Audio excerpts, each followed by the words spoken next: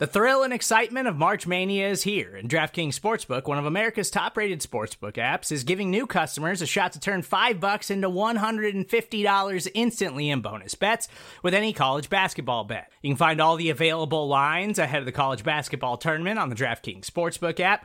So download the DraftKings Sportsbook app and use code SBNFL. New customers can bet $5 to get $150 instantly in bonus bets only at DraftKings Sportsbook with code SBNFL. The crown is yours. Gambling problem? Call 1-800-GAMBLER, or in West Virginia, visit www.1800gambler.net. In New York, call 877-8-HOPE-NY or text HOPE-NY. In Connecticut, help is available for problem gambling. Call 888-789-7777 or visit ccpg.org. Please play responsibly on behalf of Boot Hill Casino and Resort. 21 plus, age varies by jurisdiction, void in Ontario. Bonus bets expire 168 hours after issuance. See dkng.com/bball for eligibility, deposit restrictions, terms, and responsible gaming resources.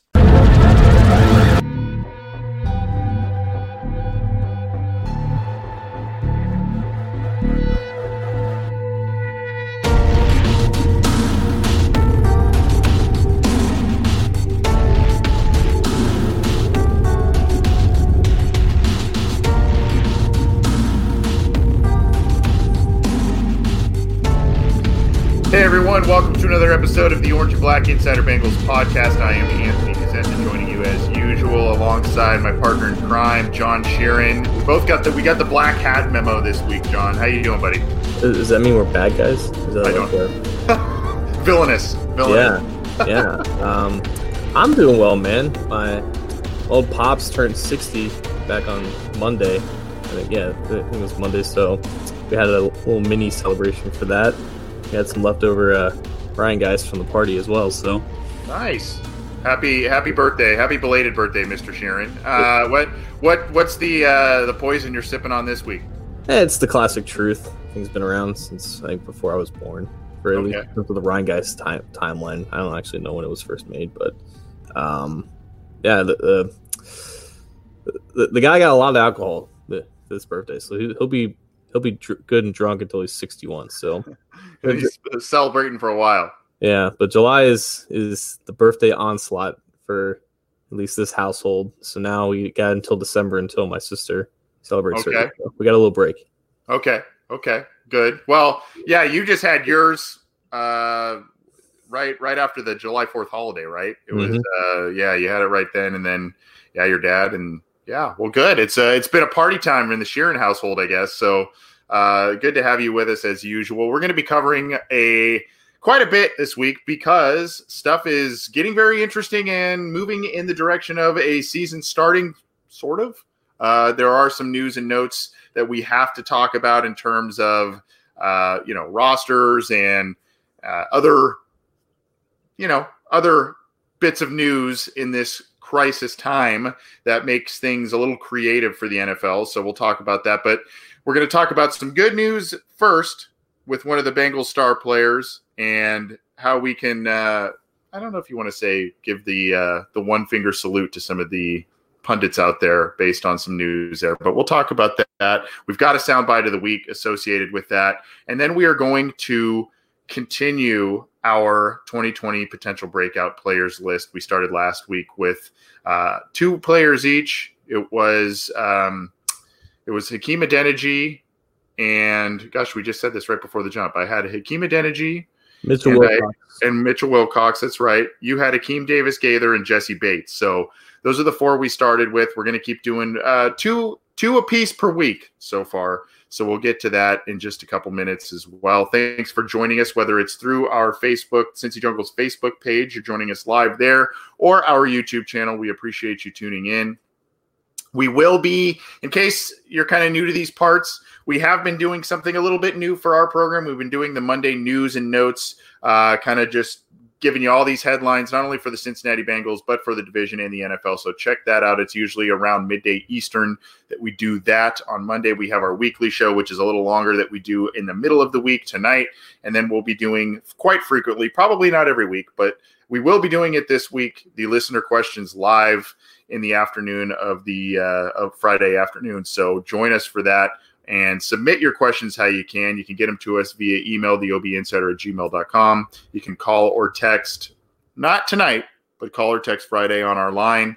And you can always leave them on CincyJungle.com and get those to us. And as always, you can listen to this program on any of your favorite platforms, audio or YouTube channel. As I mentioned, there is a subscribe button right under John there. So click on that and subscribe to our YouTube channel, and all of our stuff is on CincyJungle.com. All right, enough self-promotion, John. Let's get to some news and notes. The biggest thing really is the AJ Green signing of his franchise tender. When I took the air a couple of days ago to talk about some news and notes, this was kind of fresh off the press, but AJ Green has signed the franchise tender, and we heard, especially from one particular guy in the national football coverage, he seemed to think that AJ Green either wouldn't sign his franchise tender or the Bengals would pull it to save salary cap money. Neither one of those happens, but I want to get your quick reaction of AJ Green signing his franchise tender and then making subsequent comments, John, that, hey, this isn't the last season I want to play in Cincinnati. I want to retire a Bengal. I've got a couple. He feels he's got 3 or 4 good years left in him, and he wants to play it out in Cincinnati. Yeah, I don't know what person that people keep alluding to. I don't follow whatever account that people are. No? Yeah, no. I don't know who this person is, but I'm wonder why he's still getting the clap that he does. But like AJ Green is the antithesis. Excuse me, couldn't even say the word, of a diva, and that's something that we all knew and have known for the better part of a decade, and it's slowly been more knowledgeable in terms of just the general media finding this out. But it was a situation in a scenario where a handful of other prominent players at the receiver position or any other position for that matter would have made it a lot worse. But the events that unfolded had been telegraphed and were predictable from when the situation, I think, first arose in terms of how it's going to play out in like late December, when he said, I will be willing to play under the tag. I will sign the tag. I won't be going to OTAs or training camp until that whole situation is figured out and everything. And there weren't any OTAs and any type of off-season programs anyways for him to skip. And wouldn't you know, the deadline comes, the Bengals don't sign to a deal, but he signs his tag and he's ready to report. And he's saying the exact same things that he's said for months now. And the same message for the better part of his career. I've always seen myself as a guy who plays with one team his entire career. That one team is the Bengals. It hasn't changed. It hasn't changed with the fact that they went 2-14 last year. It hasn't changed with the fact that they'd never won a playoff game with him. This is loyalty that, while it may not be completely and entirely deserved, it's loyalty that has been over and over presented by AJ himself, and to expect anything else was just pure conjecture and speculation, and it just wasn't worth entertaining with our thoughts, because what happened was exactly what we thought would happen. Right, and I know John may be speaking a little tongue-in-cheek in terms of not claiming to not know the account in which we are referencing that has made some of these comments on Twitter, but it is Pro Football Talk and Mike Florio over there. Out of the blue, really, kind of just saying, the first tweet was, are the Bengals going to pull this deal from the table and not have them sign it? That way they save money on salary cap. And then, the other is AJ Green going to even sign it? That sort of thing. And it's just like, obviously there was no drama with it. Like you said, he's the anti-diva. You bring up a good point, John, and it bridges into something that I brought up on Monday talking about the AJ Green franchise tag deal, but I didn't really spin it in a way that you just mentioned. You talked about AJ Green speaking on the fact that he wants to remain with one team his entire career, and he's been a man of his word essentially on that front.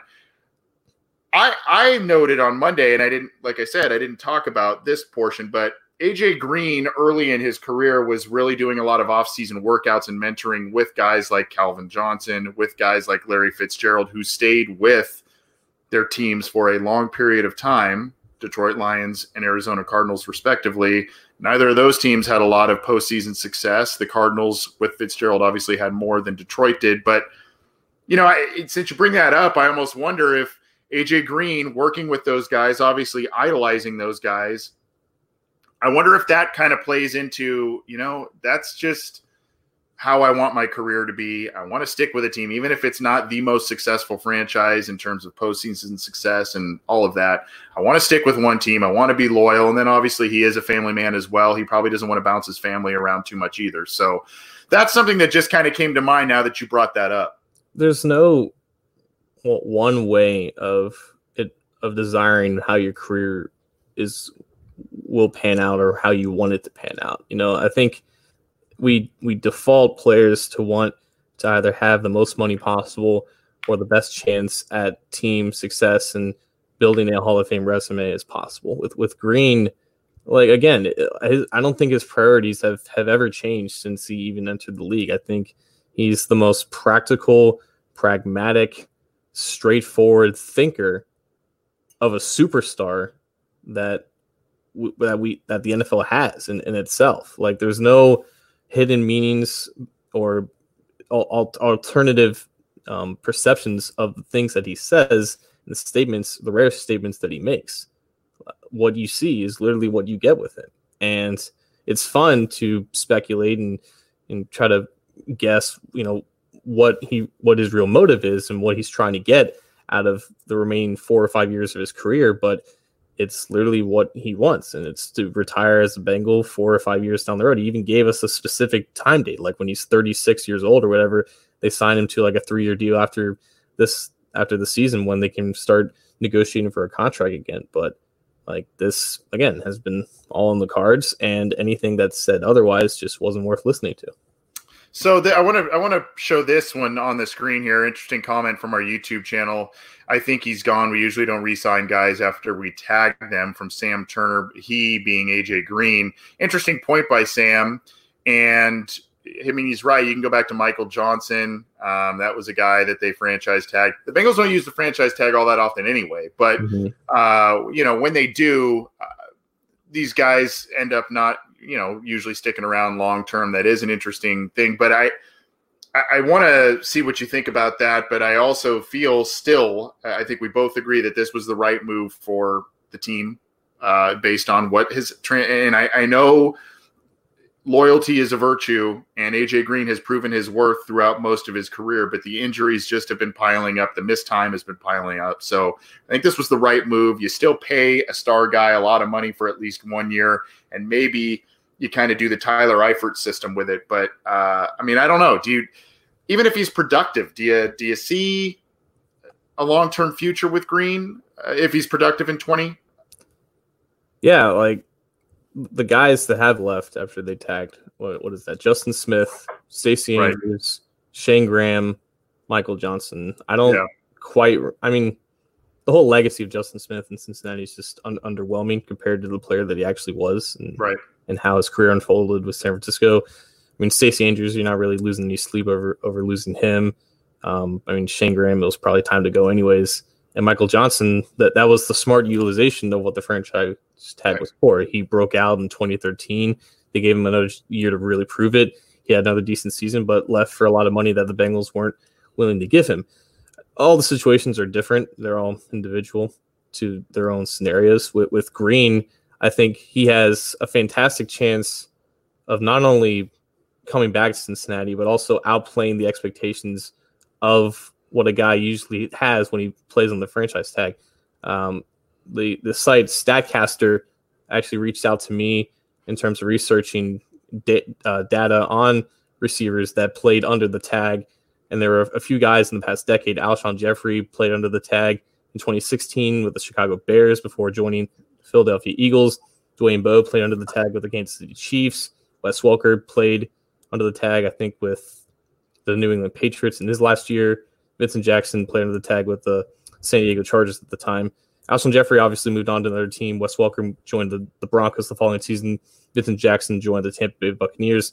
Dwayne Bowe actually rejoined the Kansas City Chiefs the year after he was played under the tag. So there is precedent for receivers who receive top of the market type deals to rejoin their team. And I think with Green, that's just, again, it's something that we should expect because it's something that he wants. And as long as he proves to stay healthy for the first time in 2 years, looks like a similar version of Green that we're accustomed to seeing.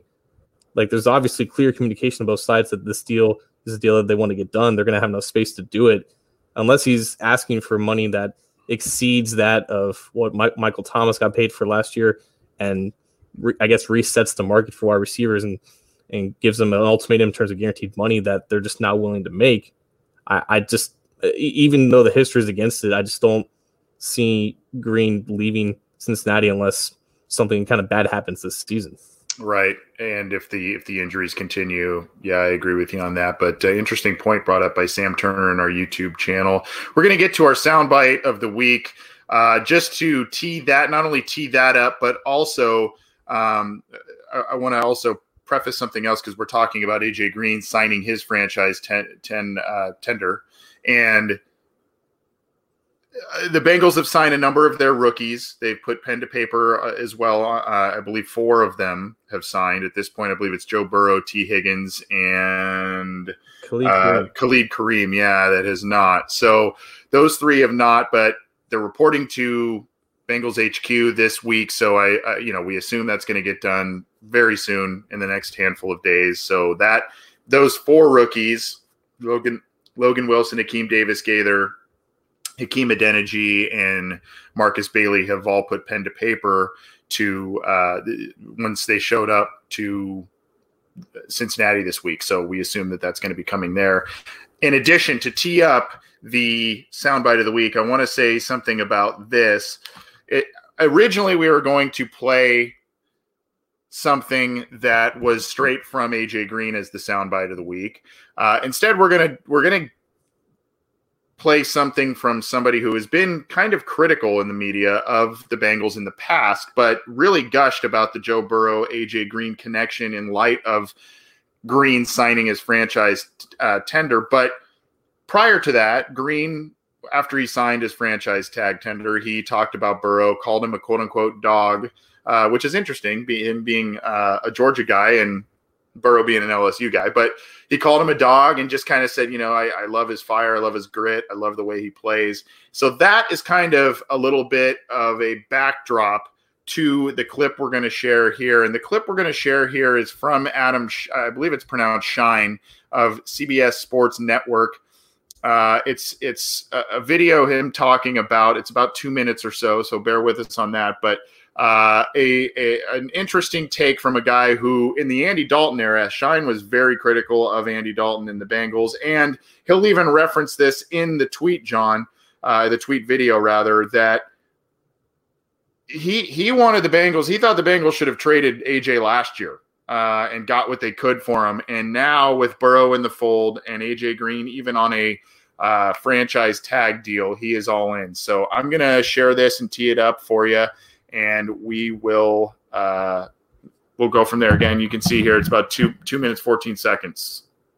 Let's start with the Cincinnati Bengals. I am obsessed with the Joe Burrow, AJ Green combination this year, and they are absolutely positively going to sizzle. I think AJ Green being back in Cincinnati and being happy to be back in Cincinnati is one of the most underrated, if not the most underrated storyline in the entire league. I was dead wrong on AJ Green. I thought the Bengals and Mike Brown should have traded him last year when you had big-time suitors like the Patriots, the Saints, the Niners, and the Seahawks. AJ Green, I thought he was done. I thought last year when he didn't play it down, he had the Bengal flu. Turns out I was wrong, and I'm thrilled for Cincy to be wrong. AJ Green is a Hall of Famer. He sounded, talking to the media after he signed his franchise tag over the weekend, energized to be playing with my guy, Joe Burrow. And I give AJ Green credit. Even if he was feeling like he needed to get out of there in Cincinnati last year. Remember what happened in the preseason where they were playing on a makeshift field and he got injured and he was really upset that they had to practice at a college campus? I thought he wanted out of there in the worst possible way. AJ Green is true class. I think he's a Hall of Famer. He's never talked about as a Hall of Famer because he's not braggadocious. He's not one of these look at me, Cats, at the wide receiver position. I love that he wants to stay with one team, and he said as much on the Zoom call. He stayed with the Cincinnati Bengals for his entire career. Burrow is terrific, coming off of the single season by a quarterback in the history of college football. When you look at the domination, the teams he played against, the precision. I love the talent on the Bengals, youth at receiver. Joe Mixon is a stud running back. I still think Zach Taylor can coach. They improved the defensive line, the defensive backfield. Don't sleep on Cincy this year. Seriously, they're going to win games on CBS when you don't expect it. I think this combination is amazing. Green is a leader, going to help Joe Burrow. I'm all in on this combination being elite right from the jump. Stop. So a lot of it is kind of repeating a tad bit of what we were saying, talking about Green's comments, John, sticking with the team and all of that. But this was a guy, like I mentioned, this is a guy, he said he even mentioned the quote unquote Bengal flu, right? This is a guy who's been critical of the team, and I guess for good reason in a lot of ways. But very interesting comments from Shine, a guy who hasn't been the most abashed Bengals supporter in recent years. Like, what I took from that was based on my own judgment about nothing that's been reported or factual about the situation. AJ Green, I thought he was done in Cincinnati based off of nothing that I read or heard from people who report and cover the team. Based off my own perception about how these things usually work, I thought for sure AJ Green was going to be out. What are we doing here? Right. Like, taking an idea and running with it. It's the Mike Florio disease, right? I don't know who that guy is. That's right. I forgot. I keep forgetting you don't know who he is. But it's good to be excited for a lot of different reasons for this Bengals team. It may be, and we'll get to this in just a second, it may be a slow start for the team, but a good finish to it for a variety of reasons. But I think that this connection and AJ Green being a veteran receiver, a star wide receiver, you would like to think that the learning curve is isn't going to be very steep, and Green can play mentor to T. Higgins going forward as well.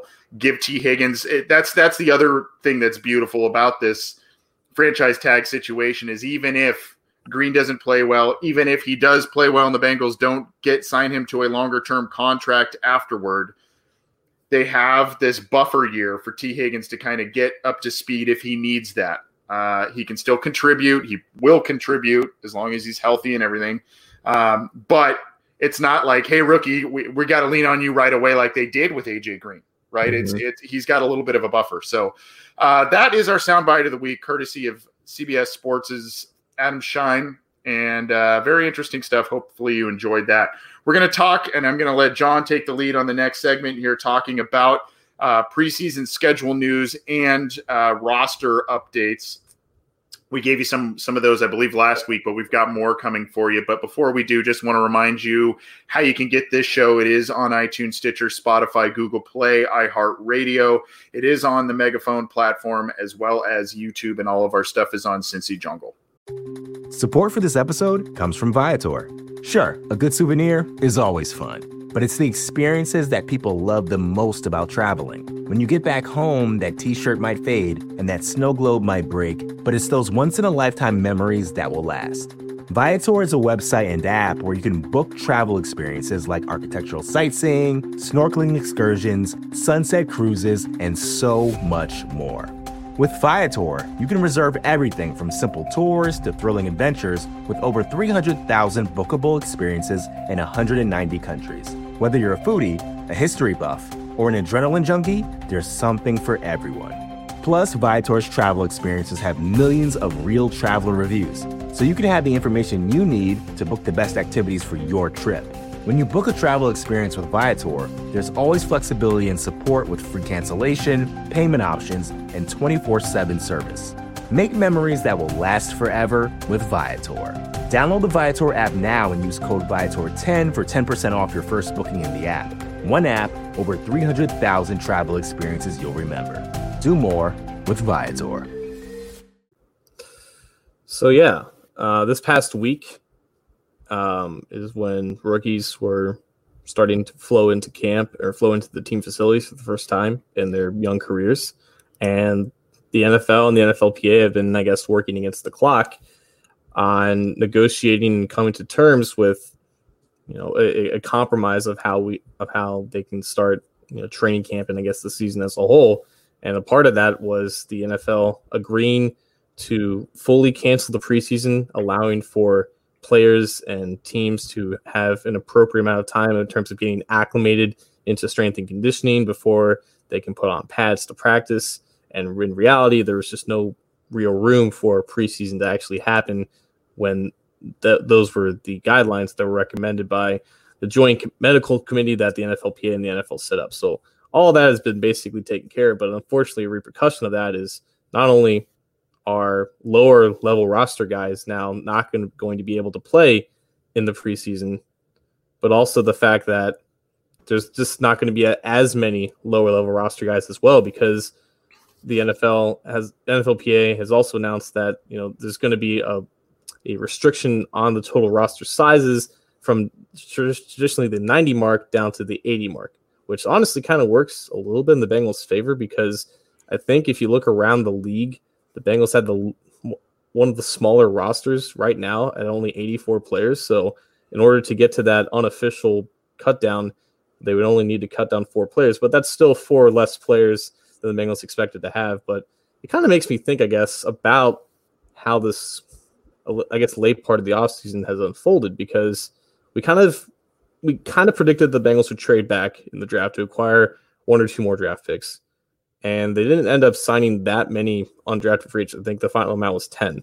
And then left them 6 open spots on the roster until they got to 90, because nobody really knew that this was going to happen until it did. There was speculation that was going to happen, but it wasn't a sure thing. So I'm honestly wondering if they had any sort of inkling or inclination that this was going to happen and this was some type of inevitability. But this does, I guess, alter a lot about how we normally see week 1 rosters get constructed. And it could very well affect guys like Mitchell Wilcox, who you talked about last week. It affects their chances of proving their worth and actually making this roster and even making the practice squad for that matter. So every once in a while, the Cincinnati Bengals pull a maneuver or show some tact and strategy and foresight that a lot of other teams don't. And like you said, when you brought up the fact that Cincinnati may have had an inkling that this was coming, and we're sitting here going, why aren't they signing? They've got room. Why aren't they signing some of these guys like a Larry Warford or all these? It may be not only because they like the roster and some of the position groups more than us on the outside, but it may be because they knew that they would have to make more cuts. And really they aren't really wanting to do that. And they knew that this roster limitation, whether they knew it was going to be 80 or not, they knew that this was probably going to be a reality. The Bengals, for a team that has a small scouting department and other deficiencies in areas when it comes to, roster and contracts and financials and all of that, they do have a bit of a high acumen on that. So I think maybe, John, to your point, I think, they maybe had an inkling. Whether they knew the specific number of 80, I don't know. And you mentioned also there could be four players they end up releasing. It could be more than that, because at final cutdown day, they could, see some guys on the waiver wire. We've talked about that before.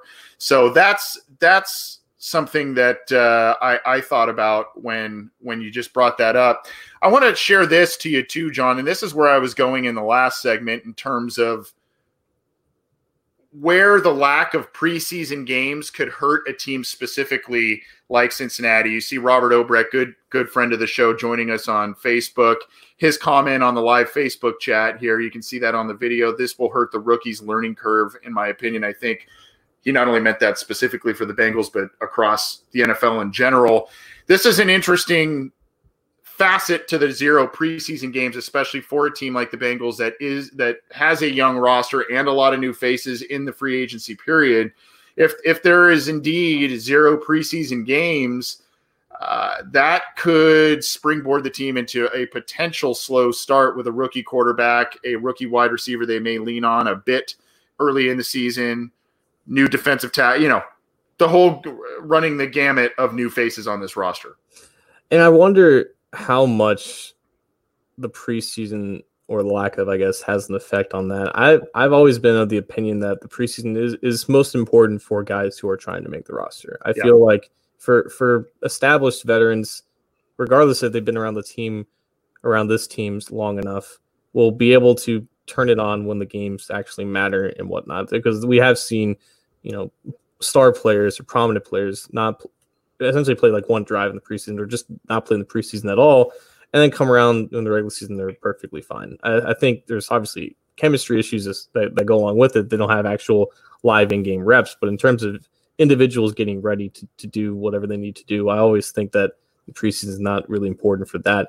But I think there's a way to supplement the lost in-game experience for the younger guys, the guys who need to prove themselves. I mean, there's nothing really stopping teams from doing more 11-on-11 or just 11-on-11 work and having more value into their practices. Unfortunately, they can't really do that until, I believe, late August, or I think a week or so before week 1, because of the acclimation period that they're required to have after they go through all the testing and they go through the necessary amounts of strength and conditioning. So the fact that there is a large influx of free agents is concerning in that matter, but I think this just eliminates like the guys like Damian Willis from last year who leveraged the preseason into making a final roster spot. But also the fact that there is no preseason, it does create a more likelihood that we aren't going to have very many serious injuries come out of August that will impact how the roster looks. So we are going to get a more healthier roster.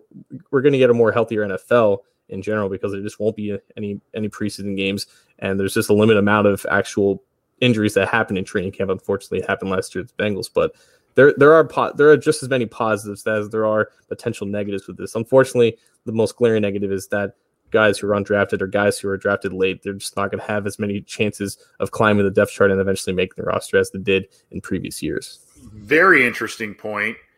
I remember back when the Bengals were on Hard Knocks, what was that, 2012, 2013, when Marvin Lewis was talking, I believe it was to DeQuinn Evans, talking about, hey, DeQuinn Evans had hit a quarterback in practice. Marvin got really heated with him, and he said, you're not going to make this team in practice. You're going to make it in the preseason games. And obviously DeQuinn Evans was an undrafted guy, a guy that was, kind of a fringe roster guy. So, obviously new regime, and that was 7+ years ago now. But I think the point remains there. And also something else you talked about with undrafted guys, late round guys, the thing that comes to mind with for me in this scenario is, maybe a guy like a Rodney Anderson or Marcus Bailey who had significant injuries and they are recovering. They had been recovering this offseason. They haven't had time. Recovery process has been affected from the COVID crisis.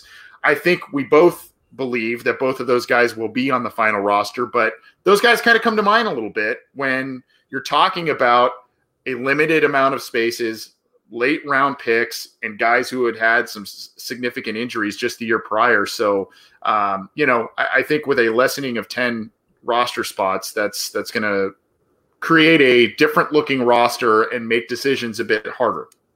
And I will stand on this hill as well. Like, you don't become more injury prone by playing less football. Like I don't buy the fact that we're going to see a lot of injuries in the early season because there is no preseason. These guys are grown men. They're conditioned out of their minds. They've been doing as much work as possible throughout the offseason, even though there hasn't been fully team activities. But that there isn't going to be a preseason and there is going to be a period of acclimation getting into actual football shape, I don't think that's going to see an increase of injuries like I think a lot of people fear. Yeah, and John Landell here, before we move on to our potential breakout players, is there going to be scrimmage games before the season starts? By the way, he said he's a longtime fan and is coming to us from Indianapolis. I hadn't seen his name before, so he might be new to the program. So hello, John.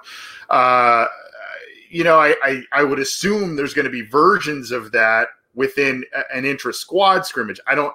I don't know that there's going to be team on, sometimes in training camp, there is a team on team kind of full scrimmage. I don't think that's going to happen, but I think you'll have kind of the mock game that Marvin used to do and things of that nature. That's what I think. I don't know what you think about that. Nah, that's probably what they're going to do. And I think they have limitations in terms of how much they can do because they have to comply with the NFLPA and whatnot. It has to all happen, I think, later late in August until they can actually go into full pads, whatnot. Like, we assume the training camp is going to start next week, and there's always that 3-day period of just no pads, whatnot, and then we have the first pad of practice that happens in like early August. No, that's not going to be the case this year. Like, these guys are going to be in the weight room doing all this other individual drills and whatnot, and we're not going to actually see actual team practices until usually I think when we see like the third or fourth preseason game. So it's going to be accelerated and fast, but that is going to, in a way, kind of weed out the guys who are about this and who are at legitimate players to make this roster and who are guys that aren't even worth a practice squad spot. Yep. And as it is with a lot of facets in life, the NFL training camp period and really the regular season, there's still a lot to be determined there, but it's going to be different. It's affected. That's, you got to kind of accept what's going to come with this. So, with other sporting leagues starting back up, we assume that the NFL will be, its regular season will not be affected, at least as of this point, but stranger things have happened, and we know that this pandemic can change on a dime. So, we'll see what happens there. But as of now, it looks like no preseason games, and it will be basically practices and conditioning only for teams and a lower sized roster from down to 80. So about 10 less spots there. So good stuff, John. Thanks for bringing us up to speed on that. We're going to transition in just a second to our 2020 breakout players list.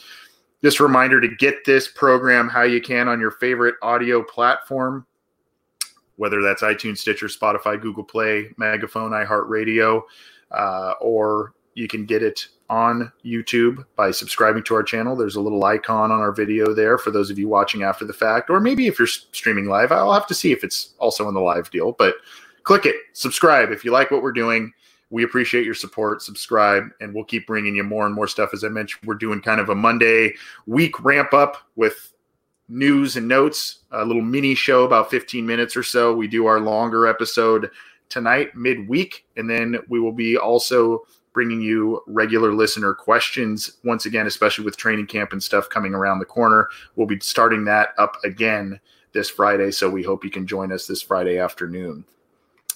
Last week, John, we started our 2020 potential breakout players list. As I teased at the beginning, you had a veteran guy who has kind of had some ups and downs in his career, and another player. You've got some more young players on the horizon, I believe.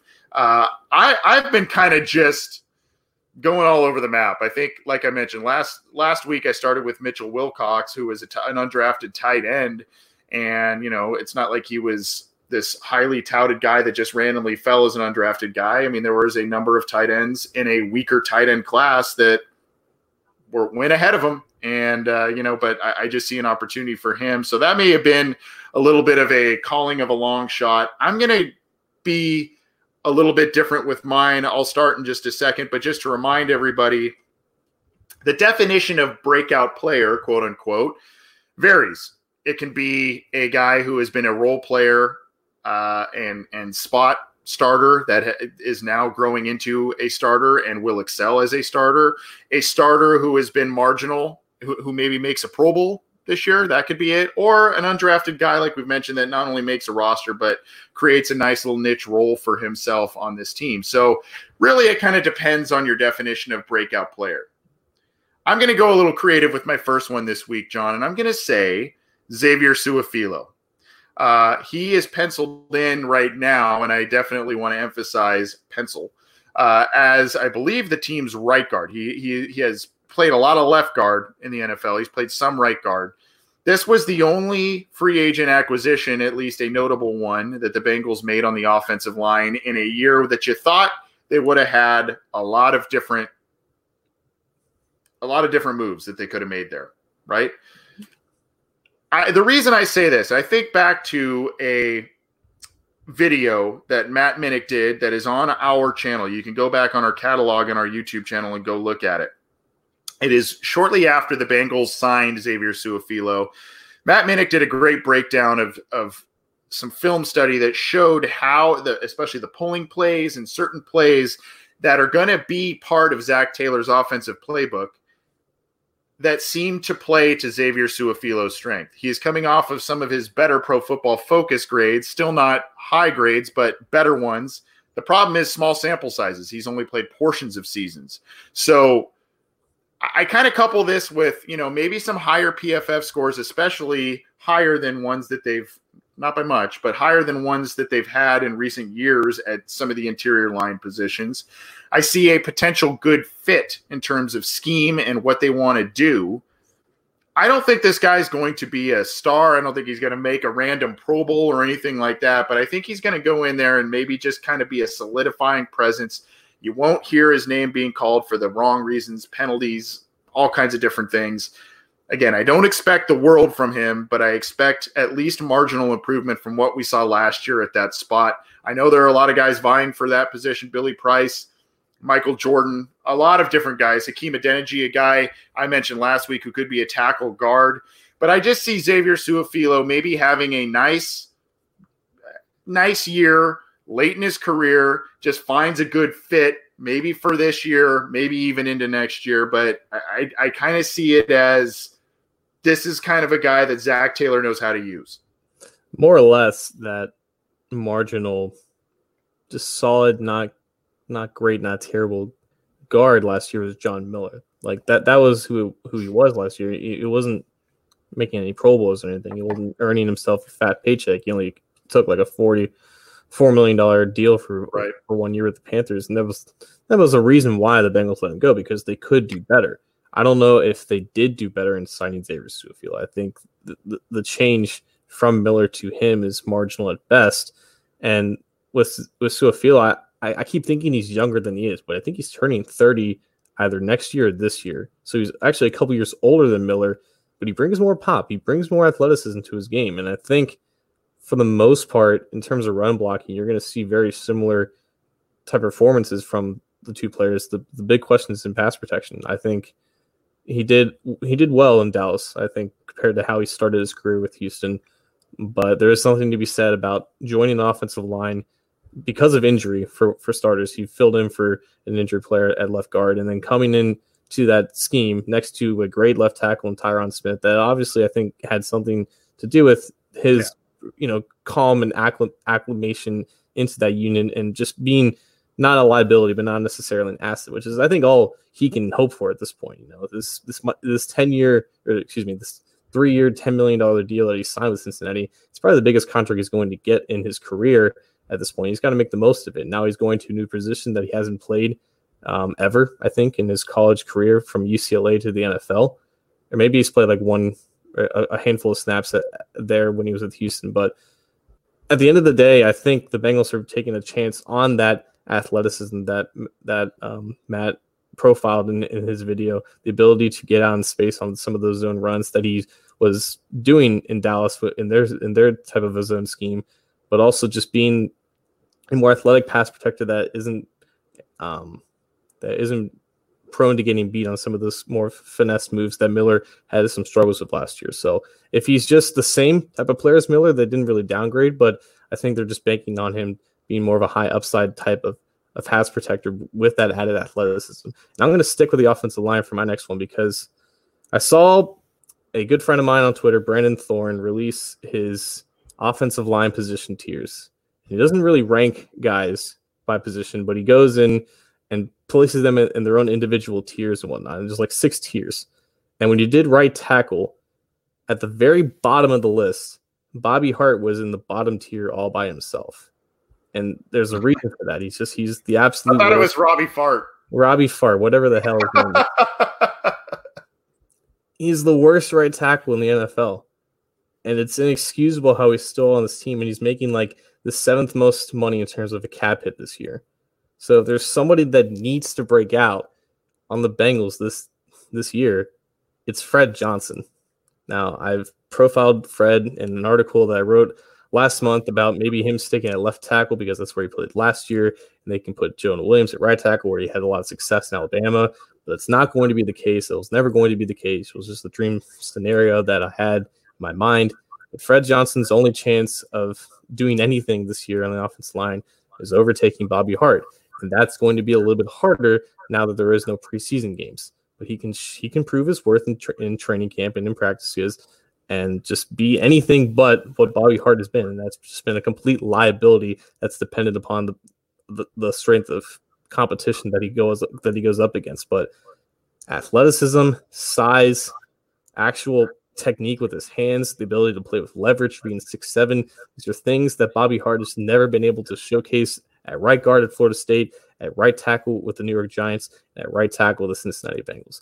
He needs to get out of the starting lineup, and there's only one guy who can do that, and that's Fred Johnson this year. This guy has a lot of potential in his athleticism, in his technique. He's only going to get better. He just turned 23 years old. Me and the Puppets at D&H Sports, we interviewed him about a couple weeks ago, and I highly recommend you guys check that out because he's just a really fun, likable guy, but I think he's very serious about his craft, and he's very serious about improving and very serious about this opportunity that he has.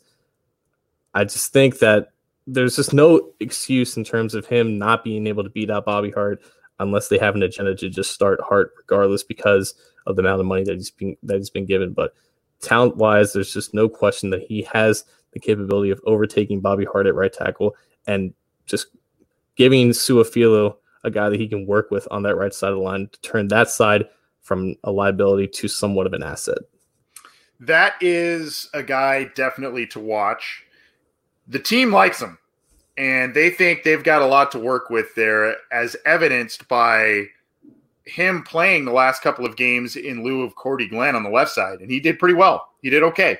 I think that there is a significant chance that, and not just because you, me, other fans hope it happens, but I think there is a large chance that he can overtake that right tackle spot from Bobby Hart. We've seen this coaching staff be willing, as opposed to previous coaching staffs, be willing to say, you know what? I don't care what you're making. I don't care how many years you've been in the league. You're not playing well. We've got a guy here that we like better and that we feel can play better for us. And that could be the situation with Bobby Hart. They did it with Preston Brown. They did it with Dre Kirkpatrick. This could be something that is a theme with the team, and I like Fred Johnson as a pick. I think in some senses he may be kind of the en vogue pick for this list, but I think it's a very good one and a very sound one. I'm going to move on the other side of the line, and I wavered back and forth on who to pick here. Last year, I think when we did this list, John, I picked Renell Wren, and I still think he is a good guy for this list. But for the sake of not kind of repeating myself, and I do think Renell Wren could be an effective player on this defensive line coming up here this year. But I'm going to go with Andrew Brown. Andrew Brown was a guy that they moved around a bit last year, and they kind of tinkered with him being on the outside. He's a guy that's big enough that can play inside and on passing downs and do a number of different things for them. He's going to have more competition this year with Khalid Kareem coming in the fold. I mentioned Wren, Josh Tupou's back. They brought in DJ Reader. So these are guys that he could be vying for a roster spot with. But I think that the team and Lou Anarumo is starting to get guys that he likes, that he can do different things and bring up a lot of different formations and get to the passer in a lot of different ways. The Bengals, I think it paved the way. Kerry Wynn's injury paved the way for Andrew Brown to get a few more snaps later in the season. He didn't really do much with them, but I could see him kind of being a rotational guy that has kind of a Chris Smith effect. Remember him a couple of years ago? Mm-hmm. Guy would come in and he'd have a handful of sacks for the year. That's how Wallace Gilberry started with this team. He was a rotational guy who ended up becoming a starter and a valuable guy for a couple of years because as a rotational guy, he came in and got after the quarterback. I could see this happening for Andrew Brown because they can move him in a number of different areas. Last year, not really anything to write home about. 14 games played and only 14 combined tackles. 2 quarterback hits, though. So, I mean, he's getting there, but he had a really impressive preseason last year as well. We're not going to see that this year based on what we talked about earlier, but he's a guy that interests me and I think could be an effective rotational guy. And he was the reason why they went 11 defensive linemen. I mean, besides the fact that they didn't want to keep more than 4 linebackers because they were such terrible, they were awful there, but like they went 11 deep on that line because of what Andrew Brown showed in the preseason. And he was at his best when he was rushing from the inside, and there was just no real opportunity for him to do that in the regular season because they were so thin on the edge, and they forced him to be an edge rusher, and that's just not where he thrives. And I want him to be a full-time interior rusher. I want him to find a home there because once he does, they can improve their depth so much more at that spot behind Geno Atkins at the 3 technique spot and give themselves a chance to generate more pressure there even when Atkins is being rotated out of the game. But also that preseason last year, Carl Lawson really showed out in just 7 snaps against the New York Giants in week 3 of the preseason. It was his first game back after tearing his ACL in the 2018 season. And I thought that it was going to be the start of a fantastic third year for Lawson. Unfortunately, injuries just kept following him. He missed at weeks 3 and 4 of the regular season, and then he missed a few more after that. It's just a shame that we just can't really see him for a full year, aside from his rookie year, and just dominate the way that I think we all know that he can. Because quietly, everyone's talking about Sam Hubbard last year, but quietly, Carl Lawson put together more pressures per pass rushing snaps than Sam Hubbard did.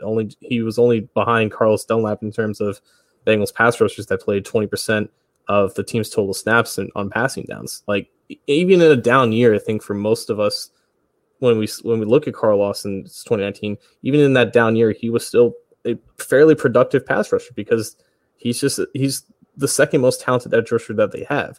No matter what Sam Hubbard can do, he doesn't have that raw strength and power that Lawson has in his upper body and in his hands. It's like he doesn't have that signature move Lawson has in that hump move that is just so rare to see a guy who's only 6'1", 6'2", 255, 260 pounds.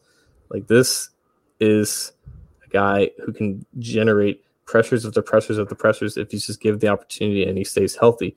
I don't know when that's going to be, but I believe that if he does, he is the guy that is going to make a lot of money in free agency next year, whether it's with the Bengals, whether it's someone else, because he plays that premier position on the edge, and he could be in a position where he's going to peak at the right time. If he stays healthy, this is a guy that we have seen monstrous potential from, but just hasn't really gotten the opportunity to show it over the course of a 16-game season. I think this is the year that he finally does that, and he shows why he's just one of the most underrated talents on this entire team. Carl Lawson had a knock when he came out of college. He had a knock and the reason why he was a 4th-round pick, he was injured, couldn't stay healthy, had significant injuries. He was a guy that you knew about the explosion, you knew about the strength, you knew about the pass rush prowess. And when the Bengals got him in the 4th round, everybody was like, that is great value. And I think everybody still agrees with that. Unfortunately, that knock has followed him into the NFL, as you mentioned, John. He's been injured. He's missed time. And the potential that he flashes has been limited. And the other frustrating part, I mean, pressures are huge, obviously, for an edge rusher. But you've seen him be just a millisecond away from a big sack. The quarterback just gets the ball out, or he swipes at the ball and just misses a potential sack fumble situation. But the strength is there. You've seen him be able to get around offensive linemen with regularity when he's healthy. And it's just a matter of play 16 games and be a little more consistent. And I think you've got a star defensive end in the making. I am worried about what you mentioned. Maybe he puts that together this year and all of a sudden he's a hot commodity and prices himself out of the Bengals price range. Big year for him. He's a workout warrior. If you follow him on social media, you've seen that. I really hope you're right, John, because I think that if he can stay healthy and he can be as effective as he's been in other facets and do it regularly, I think that that's going to be a big key to the Bengals' success this year.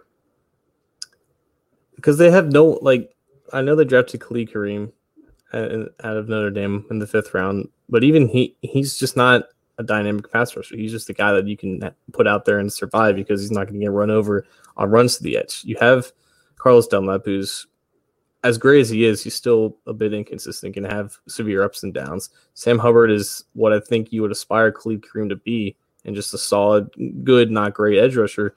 In terms of just dynamic ability to generate pressure off the edge, Carl Lawson is the guy that they have. They just don't have a lot of invested in that position.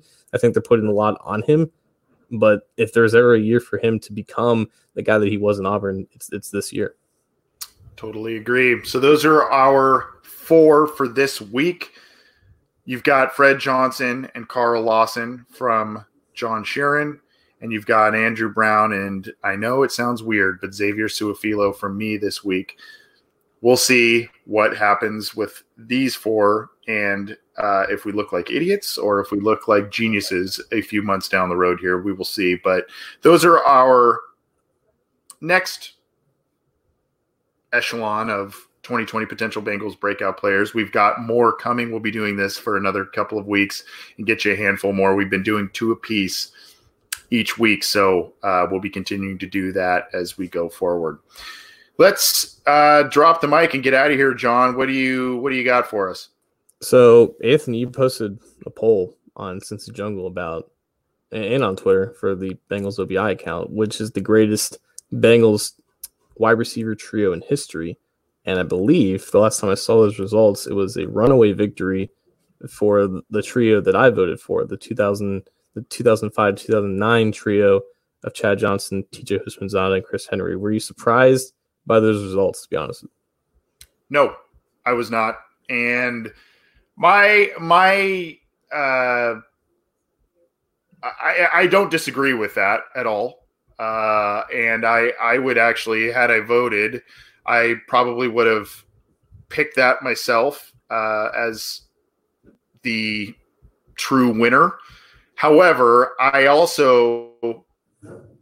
my thing is, I don't think, and here's the Twitter results here. I think that the other guys that were from previous eras of the Bengals, I think they don't get their due because the team wasn't as successful, or some folks weren't really around to see the McGee, Eddie Brown, Chris Collinsworth tandem. A lot of people forget how effective Carl Pickens and Darnay Scott were as a duo with just ridiculous quarterback play. Both positive from Jeff Blake and Boomer Esiason, but really terrible quarterbacks throughout most of their career. So I'm not surprised by it. That's probably where I would have voted. But I do want to – I guess I'm kind of like, you got to give some of these guys their due too. I mean, they were pretty damn good in their heyday. I feel like you just wanted to write about it just to give Tim McGee's props for coming on the show. I know. That was such a good interview. Oh, it was a great interview. I really like that. Maybe there was a little bit of a favoritism thing going on there, but I don't know. Yeah, that's actually kind of where I was just going to go. So I won't beat the dead horse there for my mic drop segment. But if you have some takes on that, if you're listening to us and you want to let us know what you think, we'd love to hear your take on the wide receiver tandems that you feel are best in Bengals history. There are even ones, John, from way yesteryear in the 70s in the Ken Anderson era and pre-Boomer. You've got, in that era, it was more tight ends who could play wide receiver, Trumpy, Ross, that sort of thing. So along with Curtis, Charlie Joyner, and Collinsworth towards the end of Curtis's career, there are a lot of different incarnations that were very effective. And as we have said, the Bengals have some shortcomings as an organization, but they know how to draft skill position players for the most part, particularly after the first round and the second round and beyond. They've drafted quite a few guys that have been very effective players for them. So they do know what they're doing sometimes in that regard. That's going to do it for us tonight. We will be back Friday, as I mentioned, for listener questions live. So you can get those to us via email, theobinsider@gmail.com. You can call us 949-542-6241 or text us on that line leading up to it. We'll have a live comment thread on cincyjungle.com, so you can leave that there. Or you can always tweet us at BengalsOBI. we'll take them there. And if you tune in live, whether it's Facebook or our YouTube channel, you can leave them in the live chats when we go live on Friday, and we will scroll through those and get to as many as we can. We usually try and take about 20 to 30 minutes, 20-ish if we can, and get through as many questions as possible. We appreciate the support. Get the show on iTunes, Stitcher, Spotify, Google Play, iHeartRadio, the Megaphone platform. Get it on CincyJungle.com or our YouTube channel. Also, check out the other podcast that John moonlights with. Sorry if I spit when I speak, with Daddy-O and Oji. You can get Orange is the New Black by Ace and Zim, or you can check out Chalk Talk and its videos on our YouTube channel, either on our YouTube channel or the audio slate that is the Cincy Jungle Podcast channel. Thanks for tuning in, everybody. We'll see you soon. See you, John.